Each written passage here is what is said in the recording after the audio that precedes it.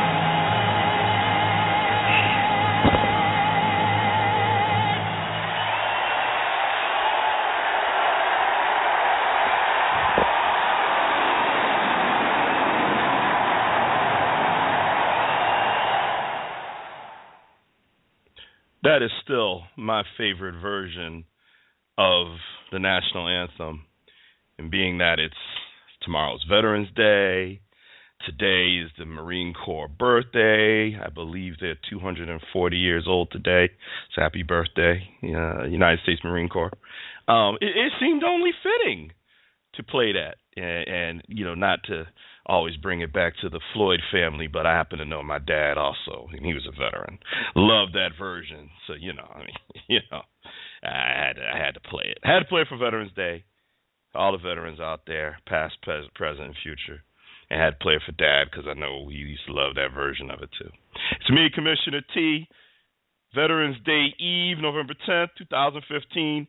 This is show number 14 of the Madden Voice. And yeah, I ain't got much today, guys. I come on the show, I'm full of piss and vinegar. I ain't got it today, man. I have been a Cowboys fan since, I can't even tell you. And I'm going to tell you a little quick story before I bring on the co-host. A little boy, before my brother JB was even born, okay? I watched football with Dad. I was one of them little kids. Whatever team was winning, that's my team, Dad finally sat me down. He said, hey, you can't just jump team to team like that. That's not loyalty. You pick a team and you stick with your team. Now, little did he know, later on in life, he would regret those words. Boy, he used to hate how I cheered for my Cowboys. Boy, he used to hate that. He used to say, why you, it's just football. And I wanted to say, well, brother, that's not the word I want to use. You once taught me to be loyal like this. But he say, hey, you pick a team, you stick to that team. And I walked over to the TV set, and I pointed, and I said, who's the team with the blue star? I like blue, and I like stars. And he said, well, that's the Dallas Cowboys. I said, okay. I said, that's my team. And that was it. The legend was born. So I have suffered. I have won. I have lost. I have never felt like I feel now. Because when you lose 6 games in a row and your team is terrible, you just say, hey, my team is terrible. What did you expect? They suck. You can't even feel bad. Matter of fact, you expect to lose, and when you win, you throw a party. You know what I mean? When you win, you get all happy because the team sucks. So if what do you expect, right? But when they win, you do one of these, right? How about them Cowboys? Right, because, hey, party and celebrate. But when you expect to have a good team coming off a near Super Bowl run and you find yourself near the bottom of not just the division, but the whole NFC, and yeah, Romo's been out. Yeah, I know why, but it don't make you feel any better. And when 5 of those 6 games you could have won, there was one game, Patriots game, yeah, that wasn't even close. But the other 5 you could have won. You had leads in all of them. I got nothing right now. I got nothing. I find myself, I'm inconsolable right now. This is bad. It's just bad. And then the Steelers win, I guess, but they lost Ben again for a little while. They win. Dr. Train, Bears win. I'm sure he's ready to get on there and, sing Ode to Jay Cutler. We're going to bring him on in a minute, And we sitting back, me and JB, just sitting back looking at each other talking about, what had happened? It's just bad. I need JB. Let me grab J. I need to bring the voice of reason, my younger brother from the ATL, the man who stepped up, hosted the show a few weeks ago, knocked it out of the park. I need some love, man. I need some reason. I need you to tell me why I shouldn't feel this way. JP, welcome to the Madden Voice. Thank you, sir. Happy pre-Veterans Day. Same to you. And I will give you 2 numbers, 11 and 22. Okay. And that's all I got. 11 and 22. Okay. I ain't with you. 11 and 22. I'm surprised because that's the day that Romo comes back. Oh, okay. Okay, you said numbers. I didn't get that. Yeah. But shoot, by then we might be out. It might be too late. 2-7. If we don't win this weekend. I know, but you needed something. That's all I got. It may not be a shot of whiskey, but it might be some Arbor Mist. It's going to have to get you through. Yeah. All right. There'll be no K-Star tonight, ladies and gentlemen. He's busy. So, bye, K-Star. Have a good night. Let's bring on the band. The Bears turning it around. I almost don't recognize this team. Jay Cutler playing well, looking like, I don't know. I don't know if it's his offensive coordinator. I don't know if it's Fox. I don't know. Langford went in there and did a monster job for him last night. I mean, I'm woo. You know, I think it was Dr. Train was at the game. That's what I think it was. Dr. Train was at the game. He caught up with Cutler. He gave him a pregame speech. He said, hey, man, you know, I'm going to be on the Madden Voice tomorrow night, bro. Don't embarrass me, okay? Don't embarrass me. This guy won the first EAFL Super Bowl, man with the PhD. You know, Chicago Bears fan was at the game last night. Dr. Train, welcome to the Madden Voice. What up, fellas? Ain't nothing like comeback victories, boy.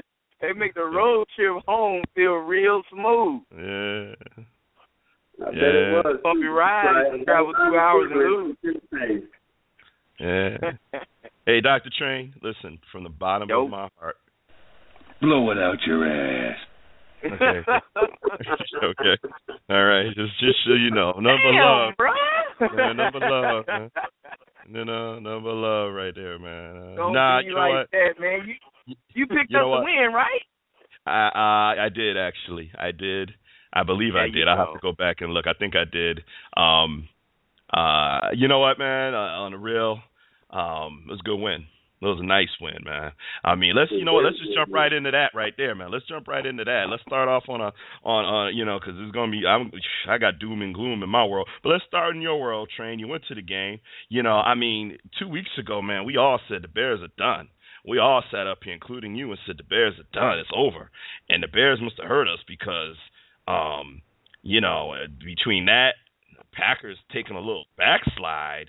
We talking about half the season done. Your Bears are 3 games out with 8 games to go. It ain't over. I mean, just mathematically, it's far from over. Mm-hmm. But what are your thoughts? I mean, I know you're a realist. You're one of the most realist fans out there. And I know you guys got some tough games coming up in the next 3 weeks. But let's just look right now. 3-5, right? You know, 3 games out from the Packers and the Vikings. Is there light in your tunnel?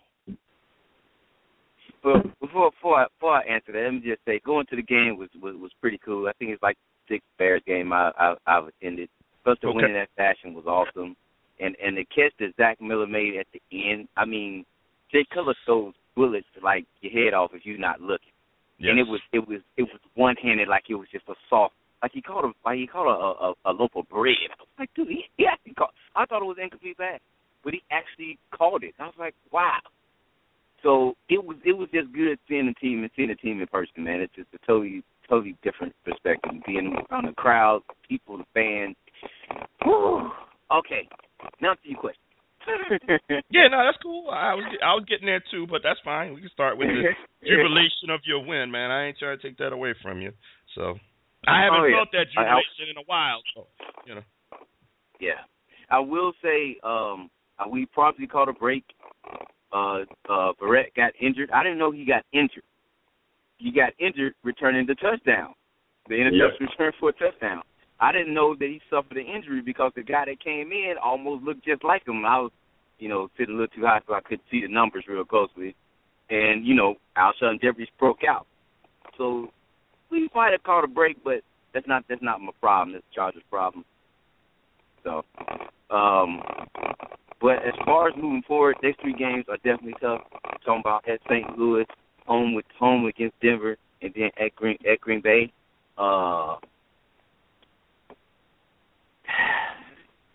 Mathematically, all I can say is hopeful. The team is still not consistent, and then on top of it, when you look at the games that we lost, they were all conference games, all division games. Yeah. Only games that we won are 3 non-conference games. Yeah. That's it. They don't really hold much weight. Yeah. Because when it comes down to tiebreaker, we're already out of there. If we tie Minnesota, we're probably out of there. Yeah. And it's surprising to see Minnesota sitting even at 6-2 with Green Bay. But the only good thing that you can take from it is that we lost a game where we outplayed a team and should have won. So they have a chance, but to go undefeated for the remainder of the season, that's tough. To actually hit 11-5. We NFC, it's looking like 10-6 would be the magic number to to even have a chance for a wild card unless your division sucks. So it's right now it's just hopeful. I will say, just as a fan, seeing what our team was last year compared to this year, it's just fun to watch your team be competitive and actually win some of the games. You win some, you lose some, but your team is not getting blown out by every single team that you play. Because last year it's completely night and day from last year. And, yeah, Cutler's different. The team chemistry, the way the players are playing, everything is different. I mean, the Bears are, with the remaining teams, I look at Green Bay and Denver, they're probably the two toughest on the schedule. But even with those teams, we're still good enough to actually win those games. Right. Bar that we, don't suffer any major injuries and we play well. Yeah, I hear you. And I think, your team and my team are in similar situations, even if we need to get a win. But, now that you gotten a couple of wins under your belt, is it too late, And unfortunately, the biggest negative is exactly what you mentioned with the Bears: 0-3 in the division and 0-5 in the conference. That hurts. That's hard right there, man. I mean, that really means in virtually any tiebreaker situation, it ain't happening. You're gonna have to be the clear cut, wild card or the clear cut division winner to get any tiebreakers. You ain't gonna have a chance. So, yeah, that's. But, at least they're giving you something, from where it was 2 weeks ago to now, at least they're giving you a reason to say, well, let's see what happens. Because who would have thought the Packers would have lost 2 in a row? I would have never guessed that. And they almost pulled off the second game against Carolina, but They held on. Yeah, and Minnesota is a bit of a surprise to me, They're a huge surprise, man. Yeah. Oh my goodness. Yeah. I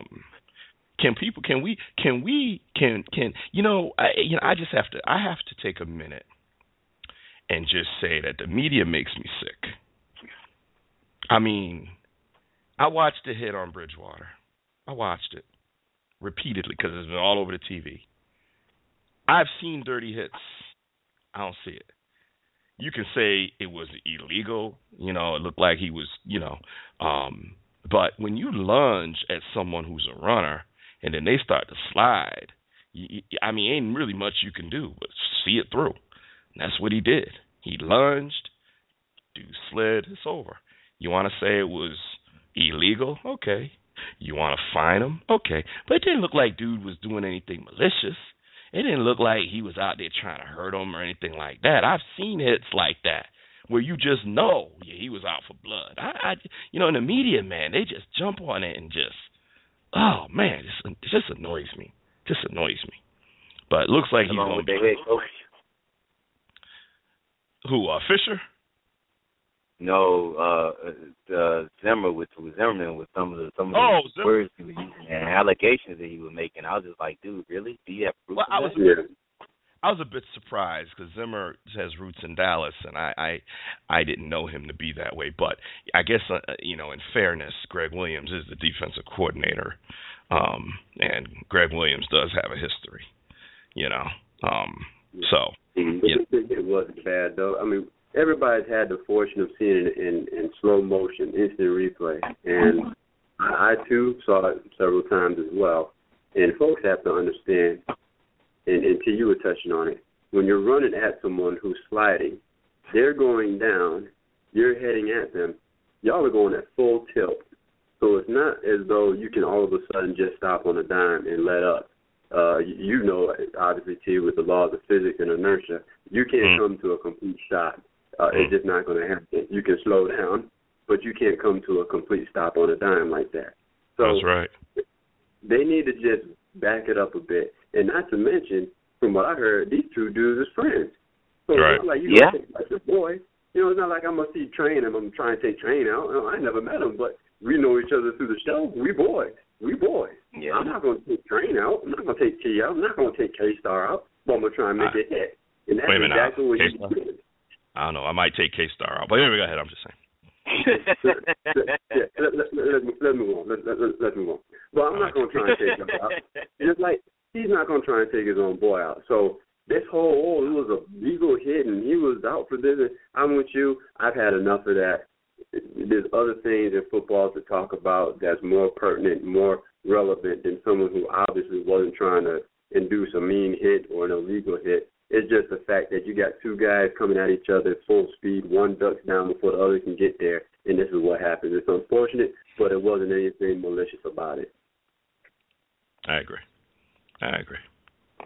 Don't want to get hit, fly sooner. Yeah, pretty much. Well, congratulations to your Bears. Let's see what happens. Keeping it interesting, you know. Packers go down. Vikings win. The division is going to get interesting. Whether the Bears make it a three-way race or not remains to be seen. But we have an unexpected two-way race between the Vikings and the Packers. So let's see what happens. You know, K-Star is not on the show tonight, which is kind of funny because, you know, I had a couple of things I wanted to say that I thought K-Star would appreciate. And this happened last time, too. You know, it's like he must know when I'm going to say something that he wants to hear, and he can't handle the shock of it, so then he doesn't make the show. But I'm going to say something. I'm going to say something right now.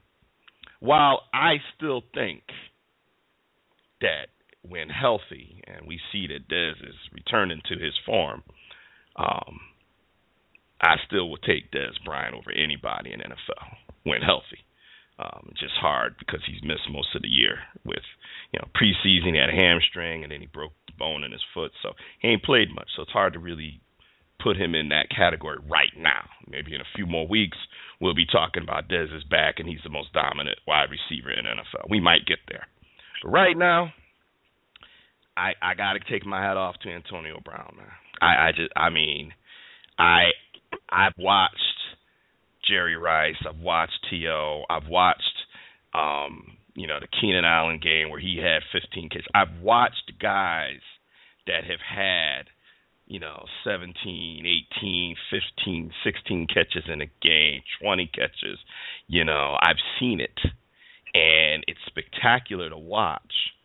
But this cat did it with two quarterbacks, in the same game. Like, Landry Jones came in, Ben was out, and it was like he didn't miss a beat. He just kept balling. I gotta say right now, he the best in the NFL right now. I have to say it. This dude was balling. I can't hate on him right now. 17 catches, 284 yards. Running after the catch, going deep over the middle. I got to give homeboy credit. I don't know where he sits right now. Catch-wise, I know yards, he's behind. Let me see, I just pulled it up. Julio Jones is still number one in yards and catches. Julio Jones still has him in yards and catches. But right now, man, and I've watched couple of games that Atlanta played. Atlanta's slipping right now as a team. They sliding right now, They sliding, man. They doing exactly what Matt Ryan does. He, as Train would say, he sells you a dream. You know what I'm saying? But the Steelers are starting to surge a little bit. Antonio Brown, God damn, he the best wide receiver in the NFL right now. Can I say something about that Antonio Brown? You missed it. I said it. And too bad you ain't here to enjoy it. Go ahead, Train. Yeah. Last week it was Eli Manning. Just real quick fantasy football. Just put up 47 on me. I couldn't get past that. Lo and behold, I play another opponent, and they got Antonio Brown, and I'm steady seeing the catches. I see what he got at halftime. I'm looking like, okay, is he going to end up doubling that? And I'll be damned if he don't end up doubling what I saw at halftime. Now, what was the last week guy that put up points on you? That was little big brother Jay with Eli Manning. Oh, Eli Manning and all them touchdowns. Okay. Yeah. And another, it was 40-some point performance, 47. And then I get another 47 dropped on me by Antonio Brown. I'm like, are you serious? The dude is a beast. Either the Oakland Raiders that bad. Maybe it's a combination of both. But how can you not figure out how to cover one dude? Like them to go somewhere else. Especially when that's your number one. Yeah. Force them to go somewhere else. It was like a couple of years ago when Steve Smith was tearing it up at Carolina. Like, force them to go somewhere else. Listen, you got to make the quarterback throw the ball somewhere else. You have to. There are games where I remember a game a couple years ago where Calvin Johnson had 329 yards against the Cowboys. And I think it might have been 14 or 16 catches. I don't remember. It was double-digit catches. And I watched the whole game. And Dallas put 2 on him. They put 3 on him. And he got in a zone. Him and Stafford were clicking. And there was nothing the defense could do. It wasn't that they didn't try. It was just they just couldn't stop him. And it just happens sometimes. Just like you'll have games where a running back will run for 200 yards, and you say, how do you let that? And you watch the game, and they stack 8 and 9 in the box. And, there's just sometimes, no matter what, don't think Oakland didn't try. Charles Woodson back there, don't think they didn't try. But this dude was in a zone, him and Ben, and then Landry came in and said, I'm going to feed the hot hand, to his credit, And, sometimes a dude just ain't going to be stopped. He in a zone. He ain't, it's no different than watching the great basketball. You watch basketball train, I know.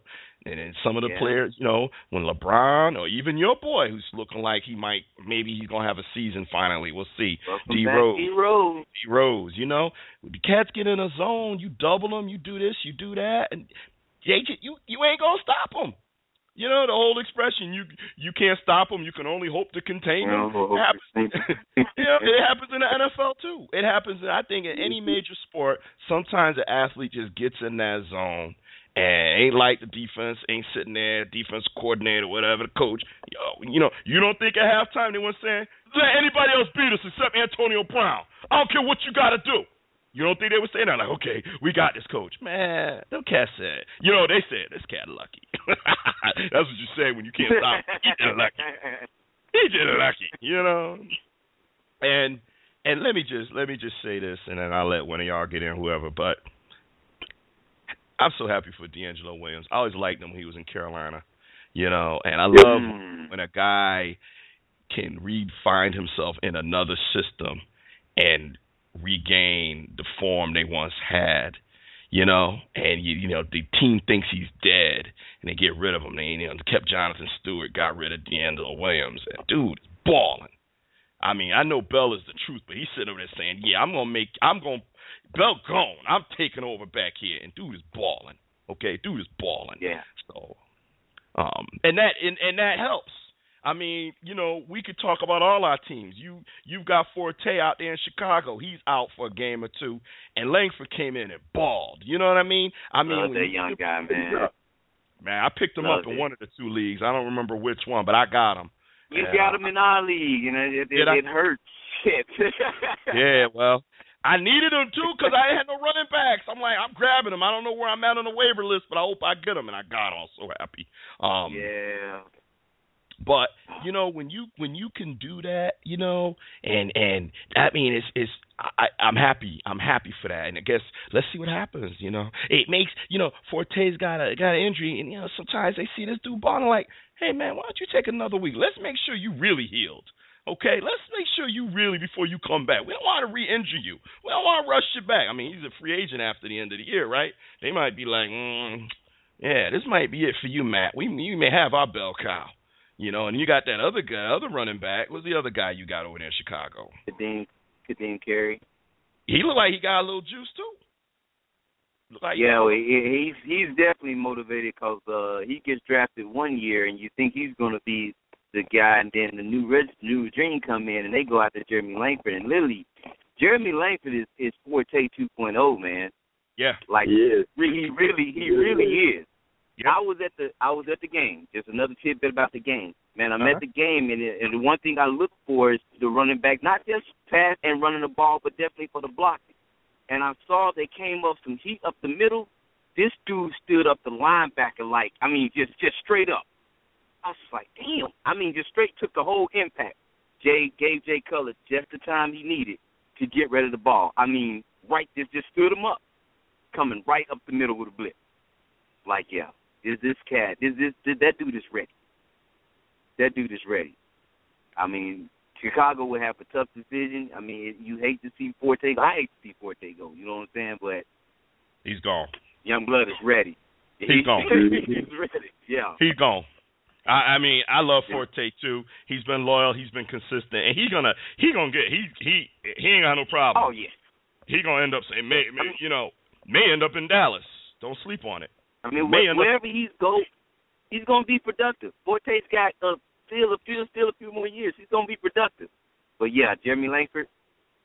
Well, and so I'm happy for D'Angelo Williams, and he found his new home out there in Pittsburgh, and when you talk next man up, that's where next man up. When you have quality backups in depth, it's not just anybody who puts on a uniform. You just expect them to stand up and fill in the shoes of these starters and these superstars. It doesn't always work that way, but in some situations, you can and that can happen. And clearly, the Bears were looking for the future, and but Forte, I would.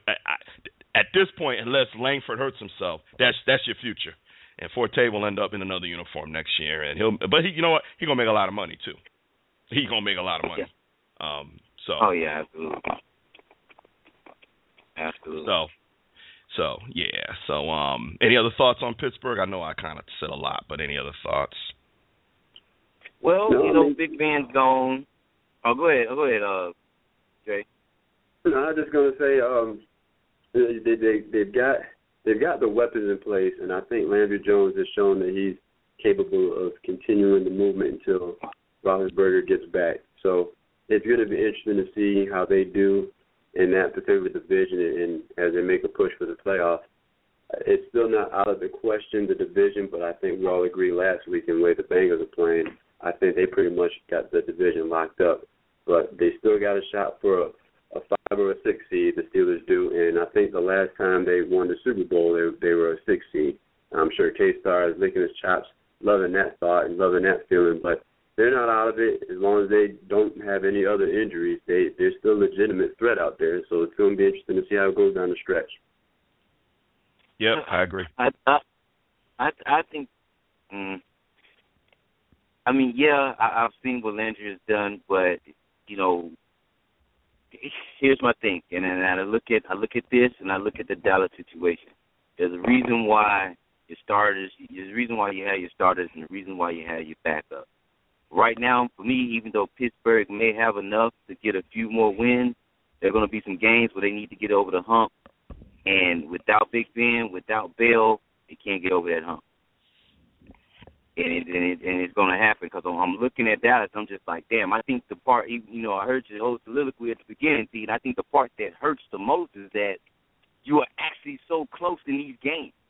It's the difference with you if you were getting blown out, but you're not.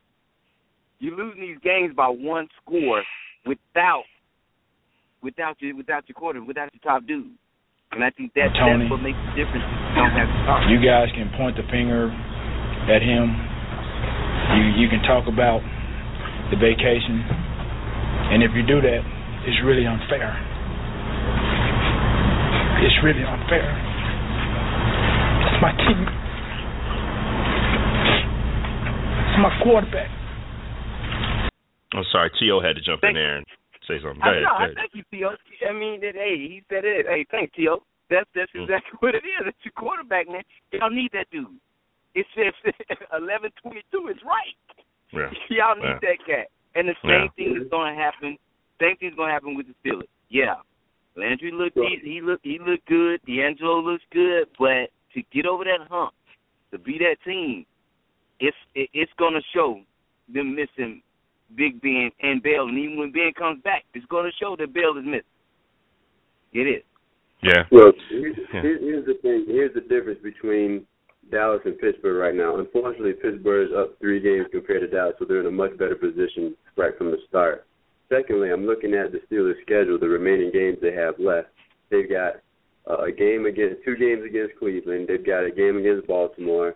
They've got the Broncos that they got to play. They've got the Seahawks to play. They got the Colts to play. They got another shot at Cincinnati. So this schedule isn't as hard as one may think it would be. There's a lot of winnable games there for them. A lot of winnable games. So they're in a good spot. I'm not saying that they're fine sitting pretty, but I'm saying they're in a pretty decent spot right now. See, we look at those games differently. I look at those games. If I look at those games with Big Ben and Bell, yeah, I'm agreeing with you. But I look at those games without Big Ben and Bell, those games are not as easy as they may seem. They may be somewhat winnable, but we talking about tough winnable. I'm talking about really tough winnable. It makes a difference when you're missing your top dude, man. Oh, and I definitely don't disagree with that. It does make a difference when you're missing your top dude, but when you're sitting at 5-4 and you've got the likes of the Clevelands and you've already shown that you can at least hang with Cincinnati, obviously, and not to mention you've got the Broncos to play. You're going to take Seattle on the road. That's going to be a tough one as well as with the Broncos. But the fact that you've got a solid ground game and you still have your number one receiver, those are two key components. And the defense isn't playing all that bad. Oakland, you got to give them credit. Oakland is playing phenomenal compared to how they've played in the past. So that's not the same Oakland team of yesteryear. But overall, they're not a bad team. You look at the defensive side of the ball. You look at Antonio Brown playing lights out. You look at DeAndre Williams running the ball like he hadn't missed a step. So you've got pieces in place that are playing at a high level right now. So that might be enough to carry it through until Ben gets back. But see, one of those main pieces fell out the equation when Big Ben was gone. When Big Ben was gone, Antonio Brown's production went down. Now, I know Landry came in and continued what they did yesterday, but like T said, that sometimes it's lightning in a bottle. But that and you can't stop a dude. When Vic went out and Landry Jones came in and replaced him, it seemed like there was better chemistry there because I think Jones is more of a pocket passer than obviously than Vic is. He would be closer in resemblance to Big Ben. When Landry was in there, you didn't see a difference, that much of a drop off in Brown's production. I don't know. I'm looking at the dude. Well, I know fantasy football is fantasy football, but fantasy football is stats. And I'm looking at the dude that actually had him, and it was a dip. It was a noticeable difference. I got him, and when he had Vic under center, it was a huge difference. When he had Jones under center, there was a better uptick. Was it up near Big Ben? No, not quite, but it was much better than Vic. At least it was moving in a positive direction. So I'll take that over stepping back several steps when you had Vic. So at least he looks a little bit like himself with Landry Jones back there. Yeah, but here's the thing. You know, all of that's wonderful. All that's fine. The number one issue, the number one difference between the Steelers and the Cowboys in this discussion is quite simply this. The Steelers' backup quarterbacks found a way, more times than not, to lead their team to a victory. Whether it was because of Antonio Brown, D'Angelo Williams, whatever the reason was, the quarterback, whether it was Vic, whether it was Jones, was able to get a couple of wins collectively in Ben's absence. Our quarterbacks have gone 0-3 and 0-3. And in the last 2 years, 0-8 without Tony Romo. So, you know, you have to find a way as a backup quarterback to figure out a way to lead your team to get a win. Matt Castle played his butt off against the Eagles, but he still threw a pick six. And what was the margin of victory in the game? 6 points. Is it his fault? You can argue it's not his fault. He had stats comparable to Tom Brady in this game, okay? You can say it was the defense. You know, you can say that, but you know what? When you're already dealing with a Dez that's not 100%, you're dealing with half the game without your number one defensive player, Sean Lee. You're starting backup third string at one time. Quarterback has no margin of error. He's not good enough to throw a pick six and still win a game.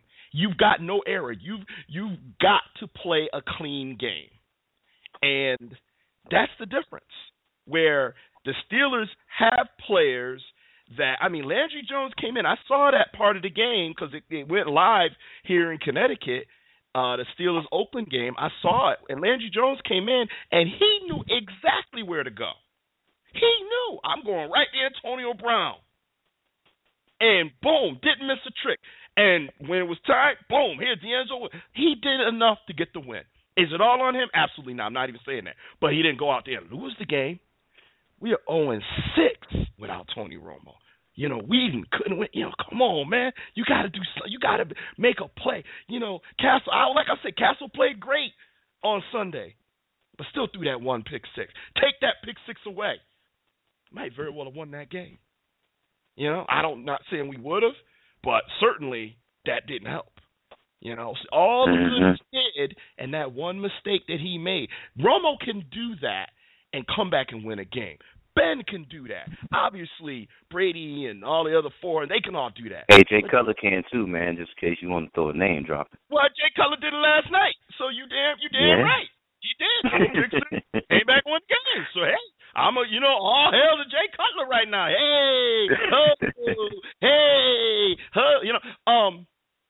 But to me, that's the number one issue. Forget everything else. Jay, I'm not disagreeing with what you're saying, Train. I'm not disagreeing with what you're saying. I think you're both right on point as far as looking at Antonio Brown as a key component. You may disagree on how productive he was, but he's a key component in the success of that team. He's a top 2-3 wide receiver in the NFL. He's great.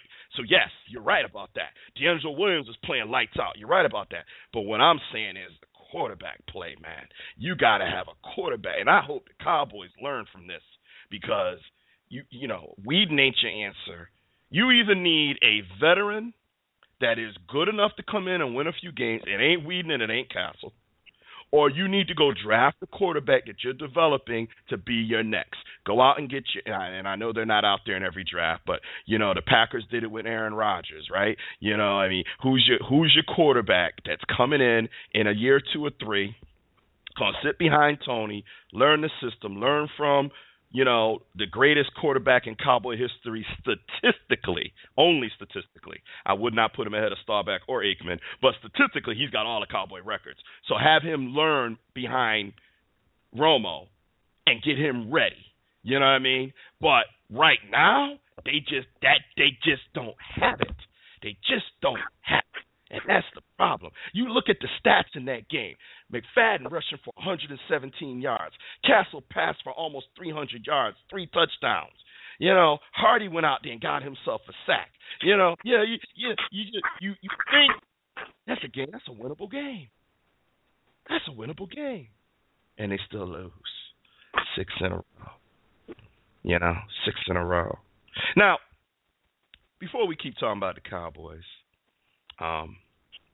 I haven't posted about this. I did on my personal Facebook page. I got in it with somebody about this topic. Now, none of us have talked about this, so I don't know where you guys stand on this. I'm gonna start with you, Train.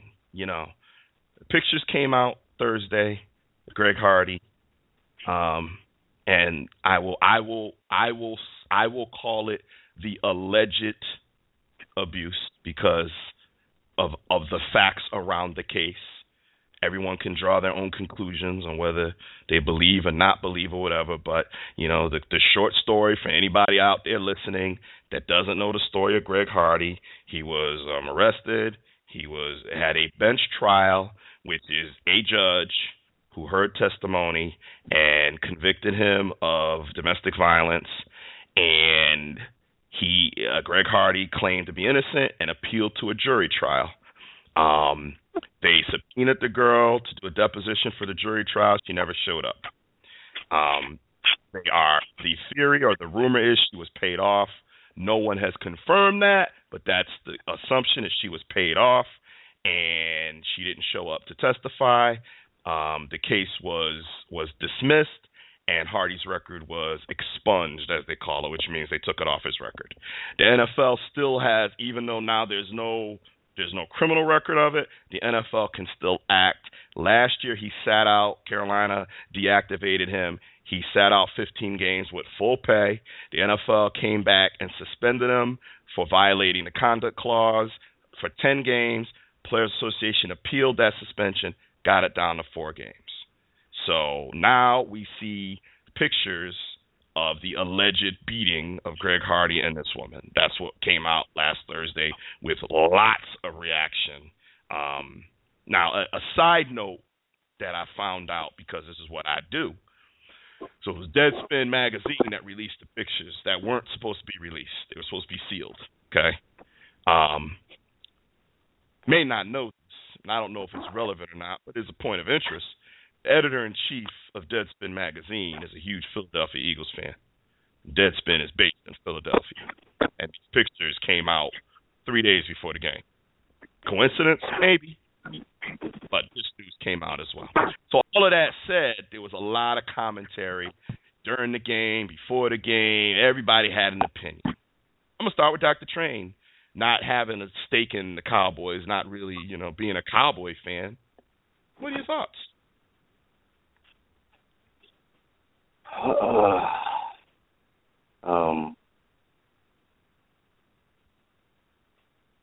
Actually, a tough subject to talk about, because I've heard a lot. I heard views.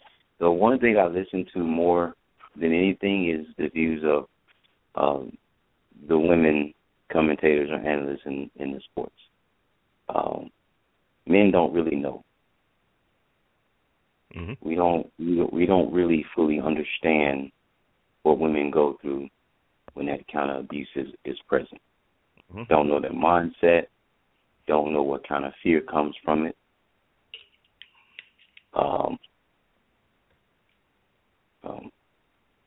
I have a personal perspective from my own past life events. I'll put it to you this way.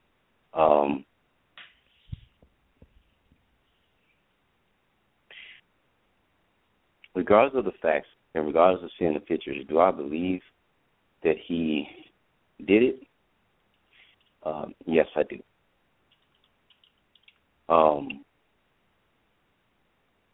As far as whether justice was fully served, probably wasn't. The public has a depiction of a young lady who may have rumored have taken the money. We don't know why. Probably would never know why. We don't know what was going on with her at the time.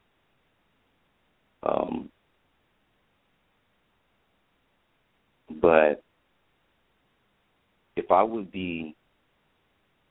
to blame anyone for these events that led up to now, it would be the NFL. It would not be Dallas. The guy was available to be picked up on a team. The NFL allowed it. They said, "Hey, you can play in our league. We know what has happened. We've seen everything that has occurred. You're eligible to play."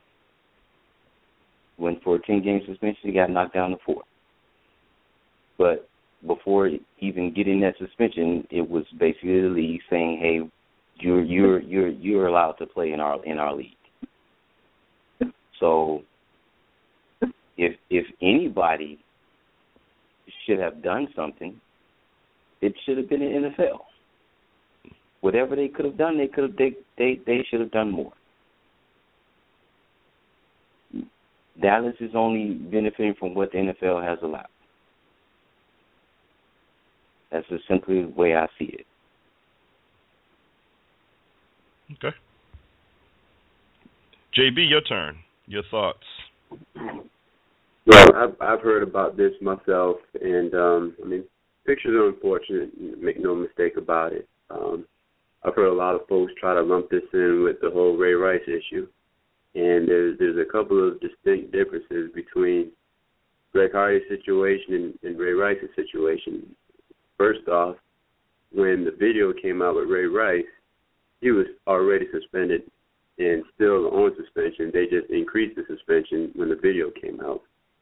When these pictures came out, Greg Hardy had been suspended, served his suspension, been reinstated, and already been on the field. So it's kind of hard to now see these photos and then say, okay, you got to suspend him again. Well, no, the cat's out the bag. You can't do that. It doesn't work that way. That's number one. Number two, and hopefully folks understand what I'm about to say. When you see the video and you see everything happening, it's far different than just seeing a picture. And that's just the side. That's just how we view things. We're very into our senses. We have to see everything so that we can feel it. And it's almost like a car wreck. If you see 3-car pileup driving by, you think one thing. But if you see a 3-car pileup happening as it happens, that's another. So there's a little bit more sting on it, if you will, when I'm seeing a video of a woman getting knocked out versus a woman with bruises on her. Make no mistake about it. Don't like either one. Don't condone it. Let's make sure everybody understands that. But that's a difference to me. We don't know how these occurred. We can only allege how they occurred. We don't know if she was thrown down the stairs or thrown up against the wall. Don't like any of that. But we simply don't know what happened to have these bruises on her. When Ray punched his fiancee's now wife, we knew what happened. And dragged her out of the elevator like a piece of meat. We knew what happened. It was there. So those are two, to me, distinct differences, and you can't lump the two together. And I agree with Dr. Train. Yeah, the Cowboys did what they were allowed to do, as well as the other 31 teams. It's something that the NFL has to take into account and be more proactive than reactive. And we said this the first time with Ray Rice. So I don't really know what else could be done because he's already been reinstated. So where we go from here, I don't know if there's any other place to go, simply put. Okay. I'm going to agree with you both to some degree and then go in a little bit of a different direction. We live in a very hypocritical country. This country will give who they choose to give second chances and will forget what they choose to forget. And being that we are 3 African-American men, I think y'all know what I'm talking about. And I wonder if Greg Hardy was Caucasian, as Ben Roethlisberger, who went through being accused of rape at one point. I wonder how the media and how everyone would be handling this. That's point number one. I don't think anybody on the Madden Voice would condone any man putting his hands on a woman for any reasons, uninvited and unwanted. And if Greg Hardy did what the pictures insinuate, he's scum, he's trash, and, probably doesn't deserve to be in the NFL. The question is, how do we know? We are not detectives. We are not counselors. The media is the media. And this man went through the system. And this is my problem, is if the court, police department, and the legal system did what they did, and it is not on his record. If the NFL did what they did, and he's lived that suspension and done what he was supposed to do, if the Cowboys have signed him with very strict rules and said, we're going to give you a second chance. You said you didn't do it. We don't know if you did it, but we're going to give you a second chance to rehabilitate yourself. You make one mistake, you're off the team. Well, he's still on the team, so clearly he must be doing something right. Then why the media need to step up and be judge, jury, and executioner? I see the pictures. I know what happened. And let's be real. For every situation where something like this happens, where there's a Ray Rice and there's a video, athletes, celebrities are also targets too. They're also targets. Am I saying that's the case? I don't know. How can anybody know? Only 2 people know what really happened. Now, it's Greg Hardy and that lady. Now, that lady took the money and ran. That's what I know. She took the money and ran. What is there left to be said? What is there left to do? We had a situation in this country where O.J. Simpson was on trial 20 years ago this year and was acquitted of murder in a criminal court and convicted of being liable in a civil court where he was ordered to pay $30-something million for the death of Ron Goldman and Nicole Brown Simpson. And this country was divided like I've never seen in my lifetime because of race. 20 years later, O.J. is back in jail because of a incident with some of his memorabilia where he kidnapped somebody, threatened them with a gun, and got convicted, and is now probably going to be in jail for this crime for the rest of his life. Was it a make-up call like you see in sports? I don't know. But God is good and God is strong, and karma has a way of catching up to you. They said that the O.J. trial, there was more evidence against him than any trial in history, and yet he got acquitted. So maybe he did it. I don't know. I wasn't there. What do I think? I think he did it, but I wasn't there. But you know what? I caught up with him, and he's in jail now, and I think when he gets out of jail, he's probably going to be like 95 years old. I don't think he's going to see the light of day again. So you know what? He got his in the end. If Greg Hardy did that, everybody needs to just sit back and relax. If he did it, he'll get his in the end. But right now, the man has paid his debt. It's no different than Michael Vick, who did the dog fighting, denied it, then came out and admitted it, went to prison for it, and now he's a public speaker against cruelty to animals. He has changed his life around. And yet you still got Peter out there saying that he shouldn't be playing pro football. He should not have gotten a second chance and a third chance and all of this stuff. So bottom line is this. We don't know what happened. If he did it, I would very quickly say this man shouldn't be in the NFL. Period. That's how I feel. But you know what? I know he paid his debt. He is trying to fix his life. I hope he stays on the straight and narrow. I hope he gets the help that he needs.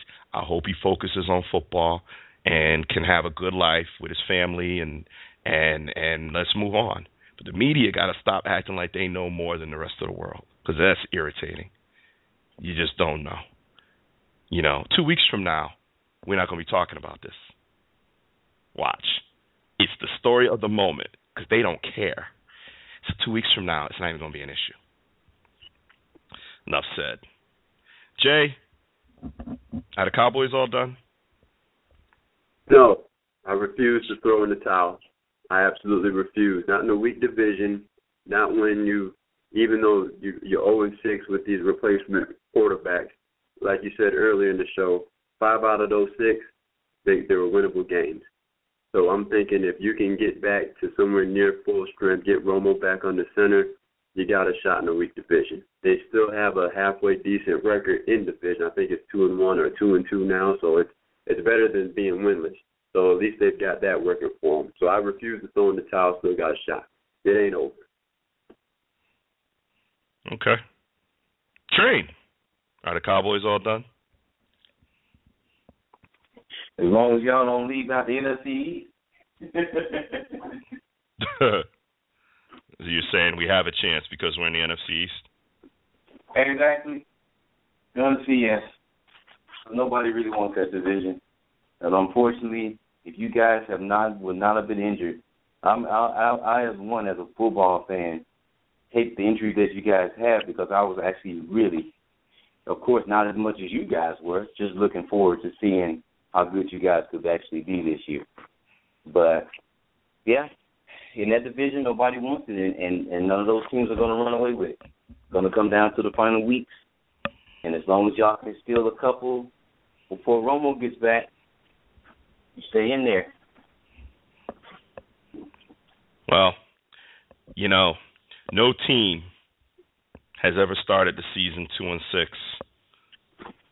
and made it to the playoffs. 3-6, yes, but 2-6 never happened. So if the Cowboys do make it to the playoffs, it'll be the first time that this has ever happened. I don't think they're done, but the fat lady is warming up. She's warming. She's moving. I don't think losing next week. To me, every week I felt like we've been closer to being done. Now the Giants got the Patriots. That's helpful. But I really think if the Cowboys lose, and go to 2-7.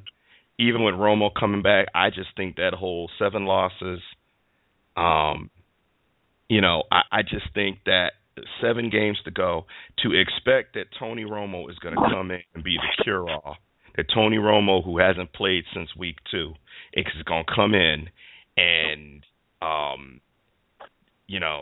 week 11, or 10, whatever week it is, and be week 10, and just everything is all cured and fixed. I think that's way too much on Tony. It's the defense gave up 27 points against Philly. Philly had an up-pace defense, and you could see them gassed. Sean Lee is not looking good for Sunday, and maybe longer. It's a second concussion. J.J. Wilcox is probably going to get benched in place of Byron Jones, rookie from UConn, who's playing out of his mind. And everybody criticized that pick, and I said, y'all wait and see this boy play. That was a great pick. I don't know why people would criticize that. Because some folks don't know football. That's why. Some folks just don't know football. That dude is athletic, talented, and he understands the game of football. You put all that together in one package, you're going to have yourself a decent player. And I wanted him plus. Yeah, I think it was a great pick. McFadden is balling, but he is injury prone, but so far he's balling. Dez, I said Antonio Brown is the best wide receiver right now, but if y'all saw that catch Dez made, where he just leaped over everybody and said, "That's my ball," that's why Dez will resume at some point being the best wide receiver in the NFL. It's coming. He just needs a few more games. I'm a little worried about the defense, though. Sean Lee being hurt and not sure about his future. I don't know what's up with Hitchens, who's Lee's backup, who plays really well. So there's 2 key linebackers. McClain has not been the McClain of last year thus far. That's been the pause for a minute right there. That to me has been the one key component out of everything that you were really banking on and hoping for, because I think we both know, Sean Lee, with the injuries and whatnot, we knew he was going to get dinged up, and I really hope he's all right. I'm concerned about that. 2 concussions in 6 weeks. He had a concussion or 2 last season, so I'm concerned about his long-term health. But McClain last year was the truth, and I was really banking on him building on that success from last year, and he's just been a shell of himself. So that's the one piece where I'm just shaking my head and don't know where to go with that one. Yeah, you're right, but really that defense runs through Sean Lee. And it does. If you look at when Philly started to move the ball, it was after Lee got hurt. And so while I agree with you, McClain brings that physical, hard-hitting nature that he really hasn't shown when he's on his game. He's a force. Lee's got that speed to really play that weak side linebacker and play side to side, which against these teams like a Philly, some of these teams you need that, and he would be, it didn't happen last year, but we had Tony and we had the offense, and we protected the defense last year because we had Tony and we had Dez and we had DeMarco and we had the offense, so the defense only had to play about 22 minutes a game last year. Well, we're not in that situation now, so I don't know what's going to happen. I will say another bright spot beyond Byron Jones is that Irving, number 95, defensive lineman, got him off somebody's practice squad, and dude is like, say what? Well, whoever scouted that one need a raise because he did a good job. 6'7", dude's got quickness, he's got strength. That's a dude right. That's a baller right there. So. There are a lot of coached by Mark Marinelli. There you go. Bottom line is this: I'm discouraged. I ain't gonna lie. I did not. If somebody, when Romo went down, I said, okay, we need to get 2 wins before Romo gets back. If we get 2 wins, we're still going to be in this division. But we can go 2-5 in Romo's absence. Now 2-5. Would have had us at 2-0, so we would have been 4-5. Romo comes back, 4-5. Well, the Giants are 5-4, so that would have been one complete game out. So I was right with my assertion, but unfortunately we haven't won any games without him. So if the Philly game was a must-win, this game is just a critical, like, you got to go down to Tampa and put these boys out of their misery. They need to go down there and just wipe these boys out, get them discouraged quickly. Get up there, go to Dez, go to Cole Beasley, run McFadden, blitz this cat, get him off the box, move him around. We know Winston, you get him out of there, get him around. He sometimes gets a little inaccurate. He's a good quarterback, and he's got a good future, but he's still young. And this is a extremely beatable team, even with Matt Castle. But they got to go down there and just do it. Go get that last win.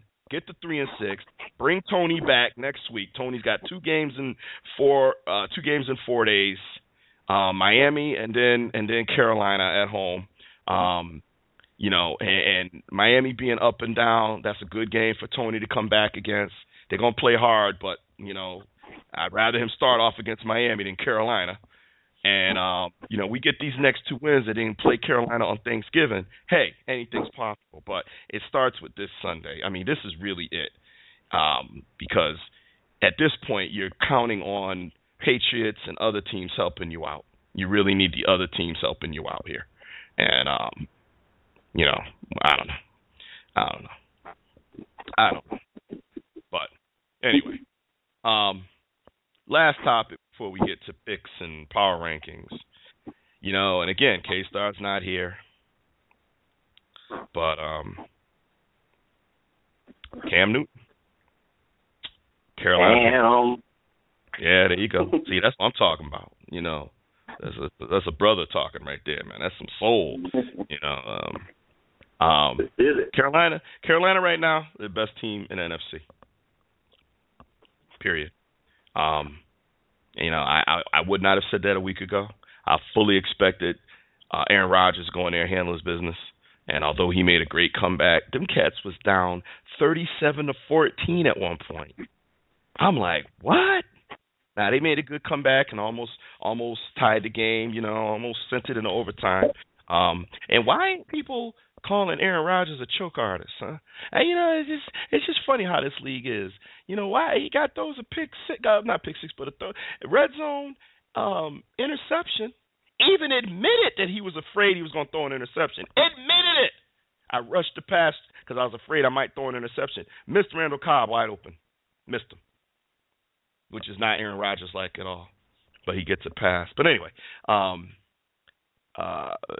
Panthers best team in the NFC.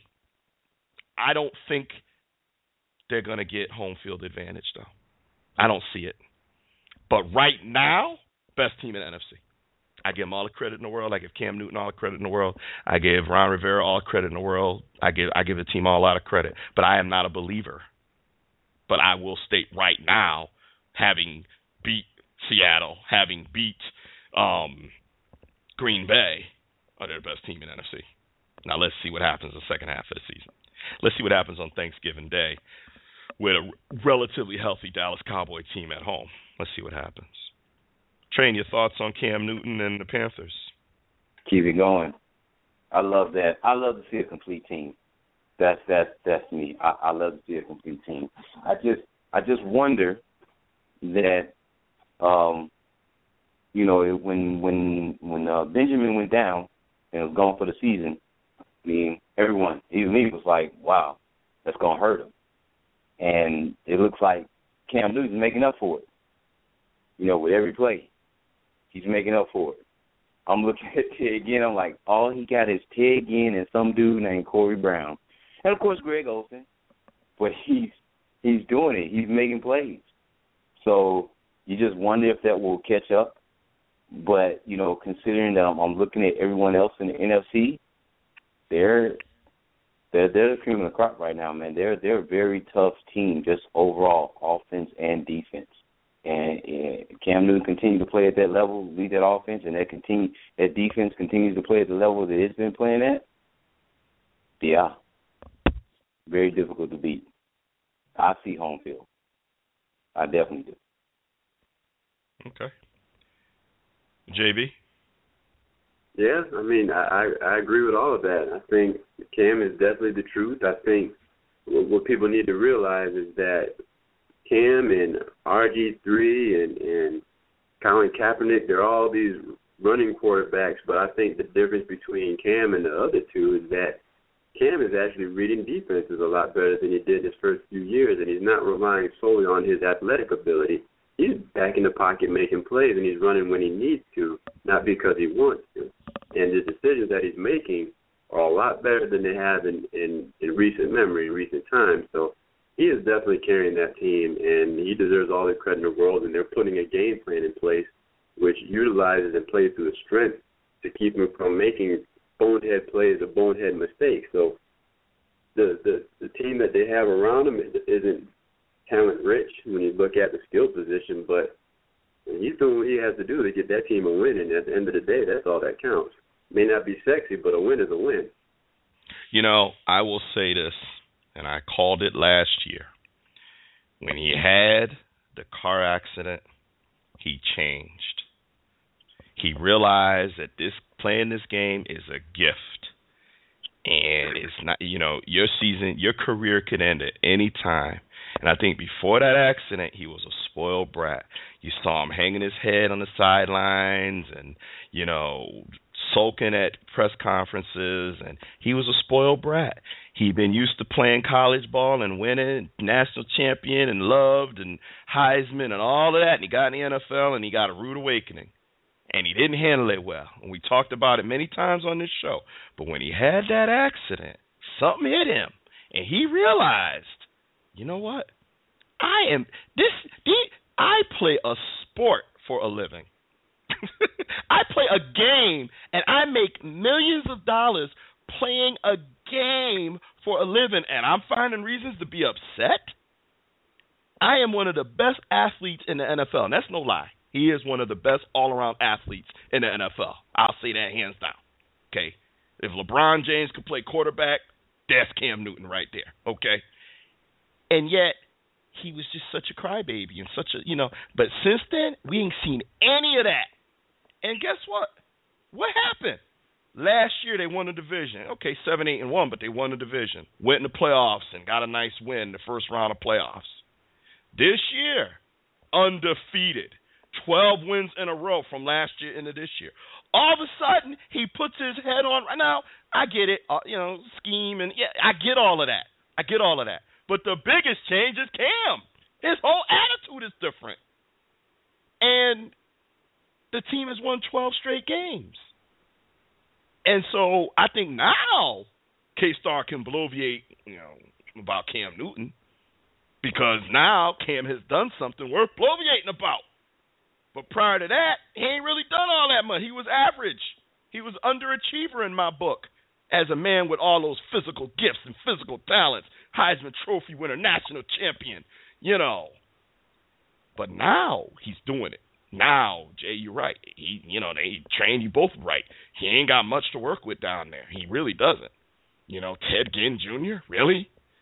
Greg Olsen. Now Greg Olsen's looking like freaking Jimmy Graham or Rob Gronkowski. Olsen ain't that. But that's how he's looking because of Cam Newton. So, hats off to Cam. I hope when adversity hits, because it will hit, I hope he stays this way. I hope this is the new Cam. This is Cam. He remains this way. He's got the same smile and attitude he had in college.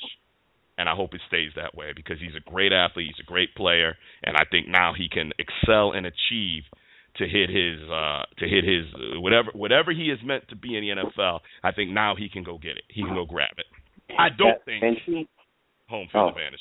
I don't see home field advantage, but we'll see. Go ahead, Trey.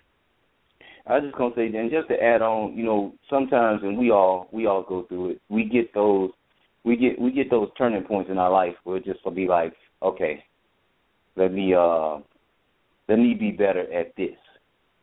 And for the brother to have an accident that pretty much when you look at the photos, you're like, damn, you survived that? Yeah, this probably even extends outside of football. Yeah. That brother probably has a whole new appreciation, a new lease on life. And right now he's just living it. Football just so happens to be the spotlight and the profession that, we get to see him in. Right. I agree. I completely agree with that. That was a very good point, Train.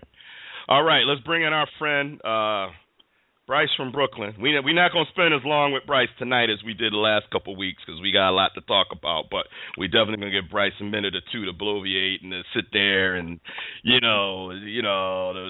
Steelers and Ben, although Ben's going to be out. So, Bryce, welcome to the Madden Voice.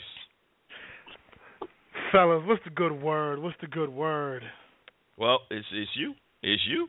What do you got? You don't have K-Star tonight. He couldn't make the show tonight. So it's just JB, Dr. Train, and me, Commissioner T. Hey, man, that's okay. My Steeler brother couldn't make it, but that's all right. We're still going to do good. How do you feel? Be out a week or two? You feel okay with that? I feel good. Even though, you had to throw in a little bloviating shot. I get it, though. I know. No lovey-dovey, like you said last week. Yeah, no love, man. Yeah. No love. You know what? Man, I tell you what, it was an exciting game. I mean, drama galore. We almost gave it away in the fourth quarter, but sitting kind of like we were last week. We had to, for the wild card, this was 2 games with Cleveland coming up that we had to get, and hopefully we can get that game. Landry, he's no gimme because he's still Landry, but there's talent around him. I like that the defense, even though they give up a lot, they're making some splash plays, which is good. I love the play we're getting at safety. Our safeties are rounding out into a strength for this defense. The front 7 didn't get a lot of pressure, but Derek Carr and that offensive passing game they have is pretty much the real deal. I think that the Raiders are trending in the right direction. They do some good things. So I think we got a good front 7. I love the way our defensive line plays. You put McClendon at end, and you bring in McCullers to back up at the nose tackle with Tuitt and Cam. I think we're doing all right. Offensively, I'm gonna say this right now, and I didn't say it last week. As of the season right now, going into Week 10, man, D'Angelo Williams is the top 10 running back in this league. He's balling that hard. I mean, who'd have thought?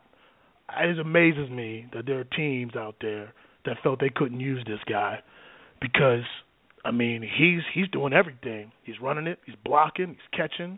He's a great teammate. He's doing it. He's a top 10 back in this league right now. Now, moving forward, will that be? But we'll see. But right now, he is. So if we can get him back from the train, we'll be all right. Well, let me just say this. Here we go. Yeah, well, no. It's just this is the difference between you and me. Okay. He's playing well. Yes.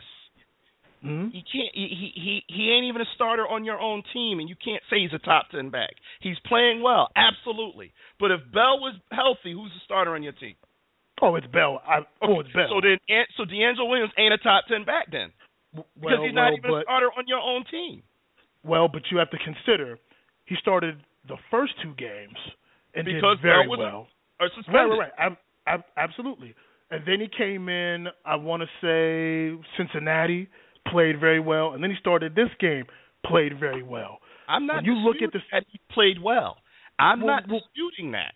But you can't call a guy that's your backup that if Bell were playing, it's Bell's job, and say, but he's a top 10 back.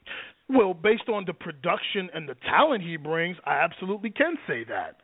For right now, for the first 10 games, if you look at his production, you look at his numbers, you look at what he's brought to the table and what he's been able to do off the bench coming into the game, I'm going to say this season, just these 10 games, top 10 running backs right now in the NFL in terms of everything that's going on.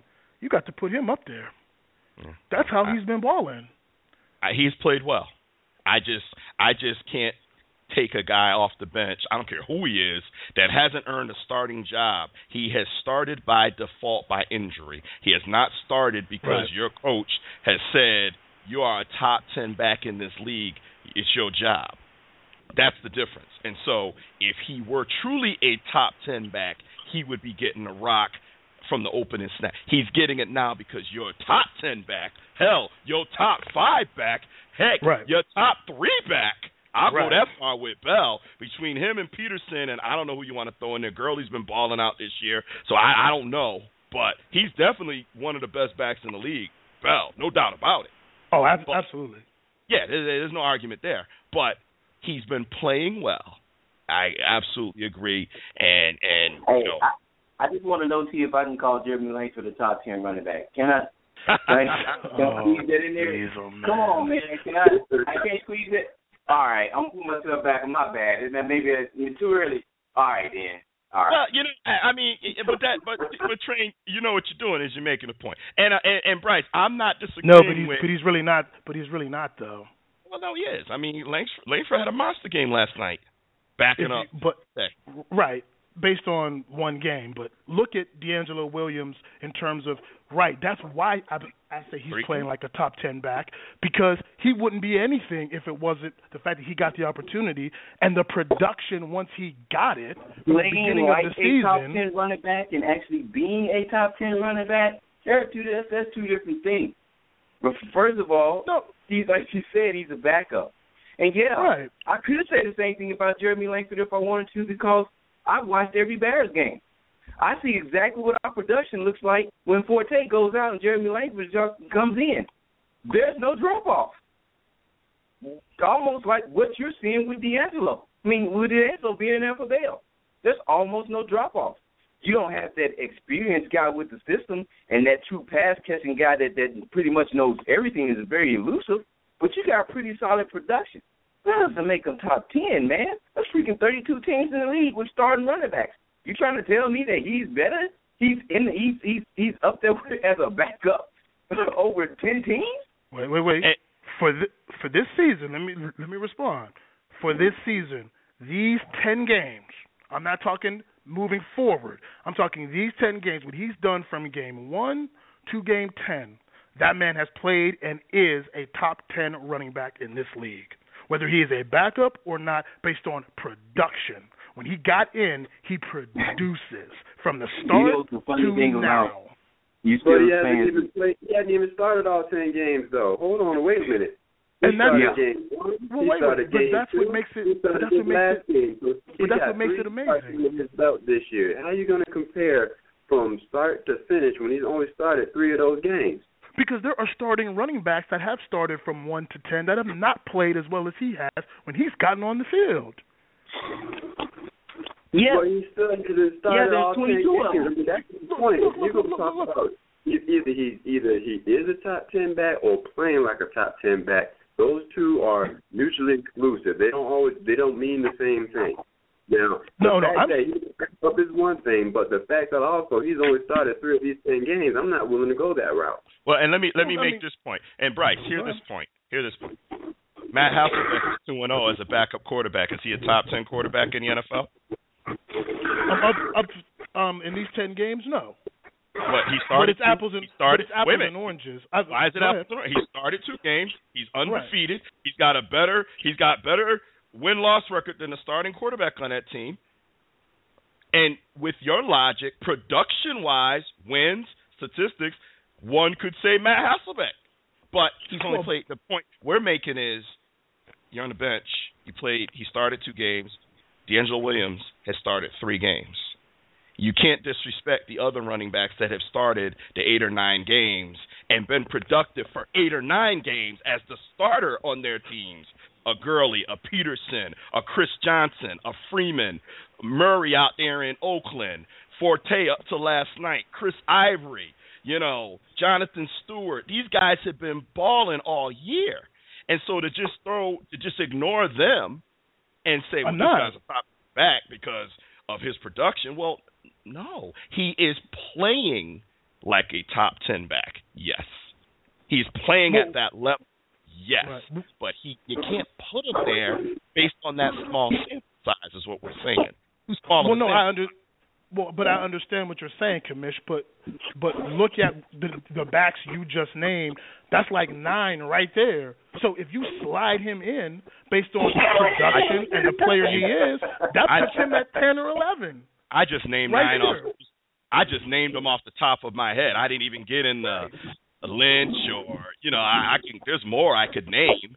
That would Chris Johnson, Geldin, if you want to name, Chris Johnson with Arizona. So that's all we're saying is I think we agree Because I said it earlier. Hey, Dez balled out Sunday, but I said exactly what you're saying. I said the opposite of. I said right now, Dez is not the best wide receiver in NFL because he ain't played enough. He balled out on Sunday, but he ain't played enough. Antonio Brown right now is the best wide receiver in NFL. Right. Why? I Because definitely he's done it over 9 that. games. But if I was picking a wide receiver, I'd take Dez over Brown all day. But right now, your wide receiver is playing the best in the league. He's the number one, in my opinion. He's balling out his mind because he's done it over 9 games. Dez comes and has one monster game, makes that great catch, scores a touchdown, whatever. That ain't enough. Dez, I got to see 5-6 more games before I start putting you back up there with the elite wide receivers, even though we know Dez is talent. We know Dez is a phenom when healthy. We know this. But you still got to go out there and do it. Right. So what I don't understand. And he's not. And just so we're clear, I know you say Dez number 1. He's not better than number 84, but I'll give you that. I'll give him number 2. Well, that's what I don't understand is how come. I mean, you sound like K-Star when 2 years ago he wanted to make Bell the best back in the league. It's like you can't just accept the production that the guy is doing as being a production. Instead, you want to boost him up to be cream of the crop, and that's just not the case. He's playing well, yes, and that's it. That's like period. Matter of fact, you can even get an exclamation point. He's playing well. Yep. And it's just that simple. He is not a top back in this league. He is a backup. I think for the first 10 games in this league, he's definitely a top 10 back. He's not. He hasn't even been a starter for the first 10 games. Regardless if he has been. I think regardless from game 1 to come up with a topic have fun with. Dude, no. The game he didn't start in, he didn't do anything. Right. Wait. Who didn't do anything? Wait a minute, say it again. The games that D'Angelo Williams didn't start, he didn't do anything. I'm looking at his numbers right now. Let's see. He was the backup. He didn't get in that much. Say that again. Wait a minute, Bryce. Say that again. He was the what? He was the backup in those games, and he didn't get in that much. But he's a top 10 back in his league. But that speaks to my point. When he's gotten into the game and started the game and played the game, when you look at the course of 10 games, the way this guy is playing and what he is right now is a top 10 back to me. You're projecting? I'm not projecting.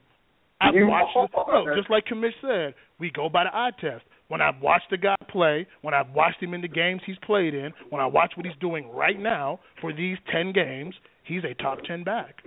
All right, that's it, T. Jeremy Langford is a top 10 back, and I'm not taking it back. All right? Jeremy Langford is there. I mean, if you want to say that. I'm in there. I got to. Based off what you're saying, I can say that. Well, based off what you're saying, Bryce, there's a lot of backups in a lot of positions that come in and ball out, and we can say they're top in their position. I think what makes you top in your position is consistency, and not just consistency in 3 out of 9 games. You've got to do it in all 9 games. Now, you can argue he hasn't had the chance. Well, the reason he hasn't had a chance is because he's not a top 10 back, and the coach won't give him that chance because you have a top 5 back. That's my point. If he's really that good, then look at Philly, who's got, a case to make that at least the beginning of the year, you look at any of those running backs in Philly, and you could say those are 3 starters. Those 3 backs are starters on most teams in the NFL, right? And yet they did the running back by committee. So who the hell knows, right? Because they did the running back by committee. Well, you didn't do that. You didn't split carries between Williams and Bell. So that tells you that Williams is not in that same discussion. He has played well, but he's not in that discussion. If he was, then you'd see split carries. Well, you're using that argument, but you're using that argument to take away from D'Angelo. I'm using it to talk about the greatness of Le'Veon Bell, who I believe is the number 1 back in the league. Everything in terms of being an all-around back. I feel he's the number 1 guy, so he's going to be on the field and touch the football as much as he can because he's so elite. That doesn't necessarily take away from D'Angelo Williams. That just means that Bell is that good. It doesn't, because Williams is a backup. If Williams is a legit top 10, then your argument doesn't hold any water because a legit top 10 is going to get touches. He's going to get touches. Whether Bell's in there or not, he's going to get touches. He's not getting touches with Bell's in there. That's the point. And he got some touches. Of course, not as much as a starter, but he got some. He's going to get backup touches. He's going to get, let's breathe. Bell needs a breather. Those touches. So he gets those touches. That bulked him up to being a top 10 back. I'm looking at his stats.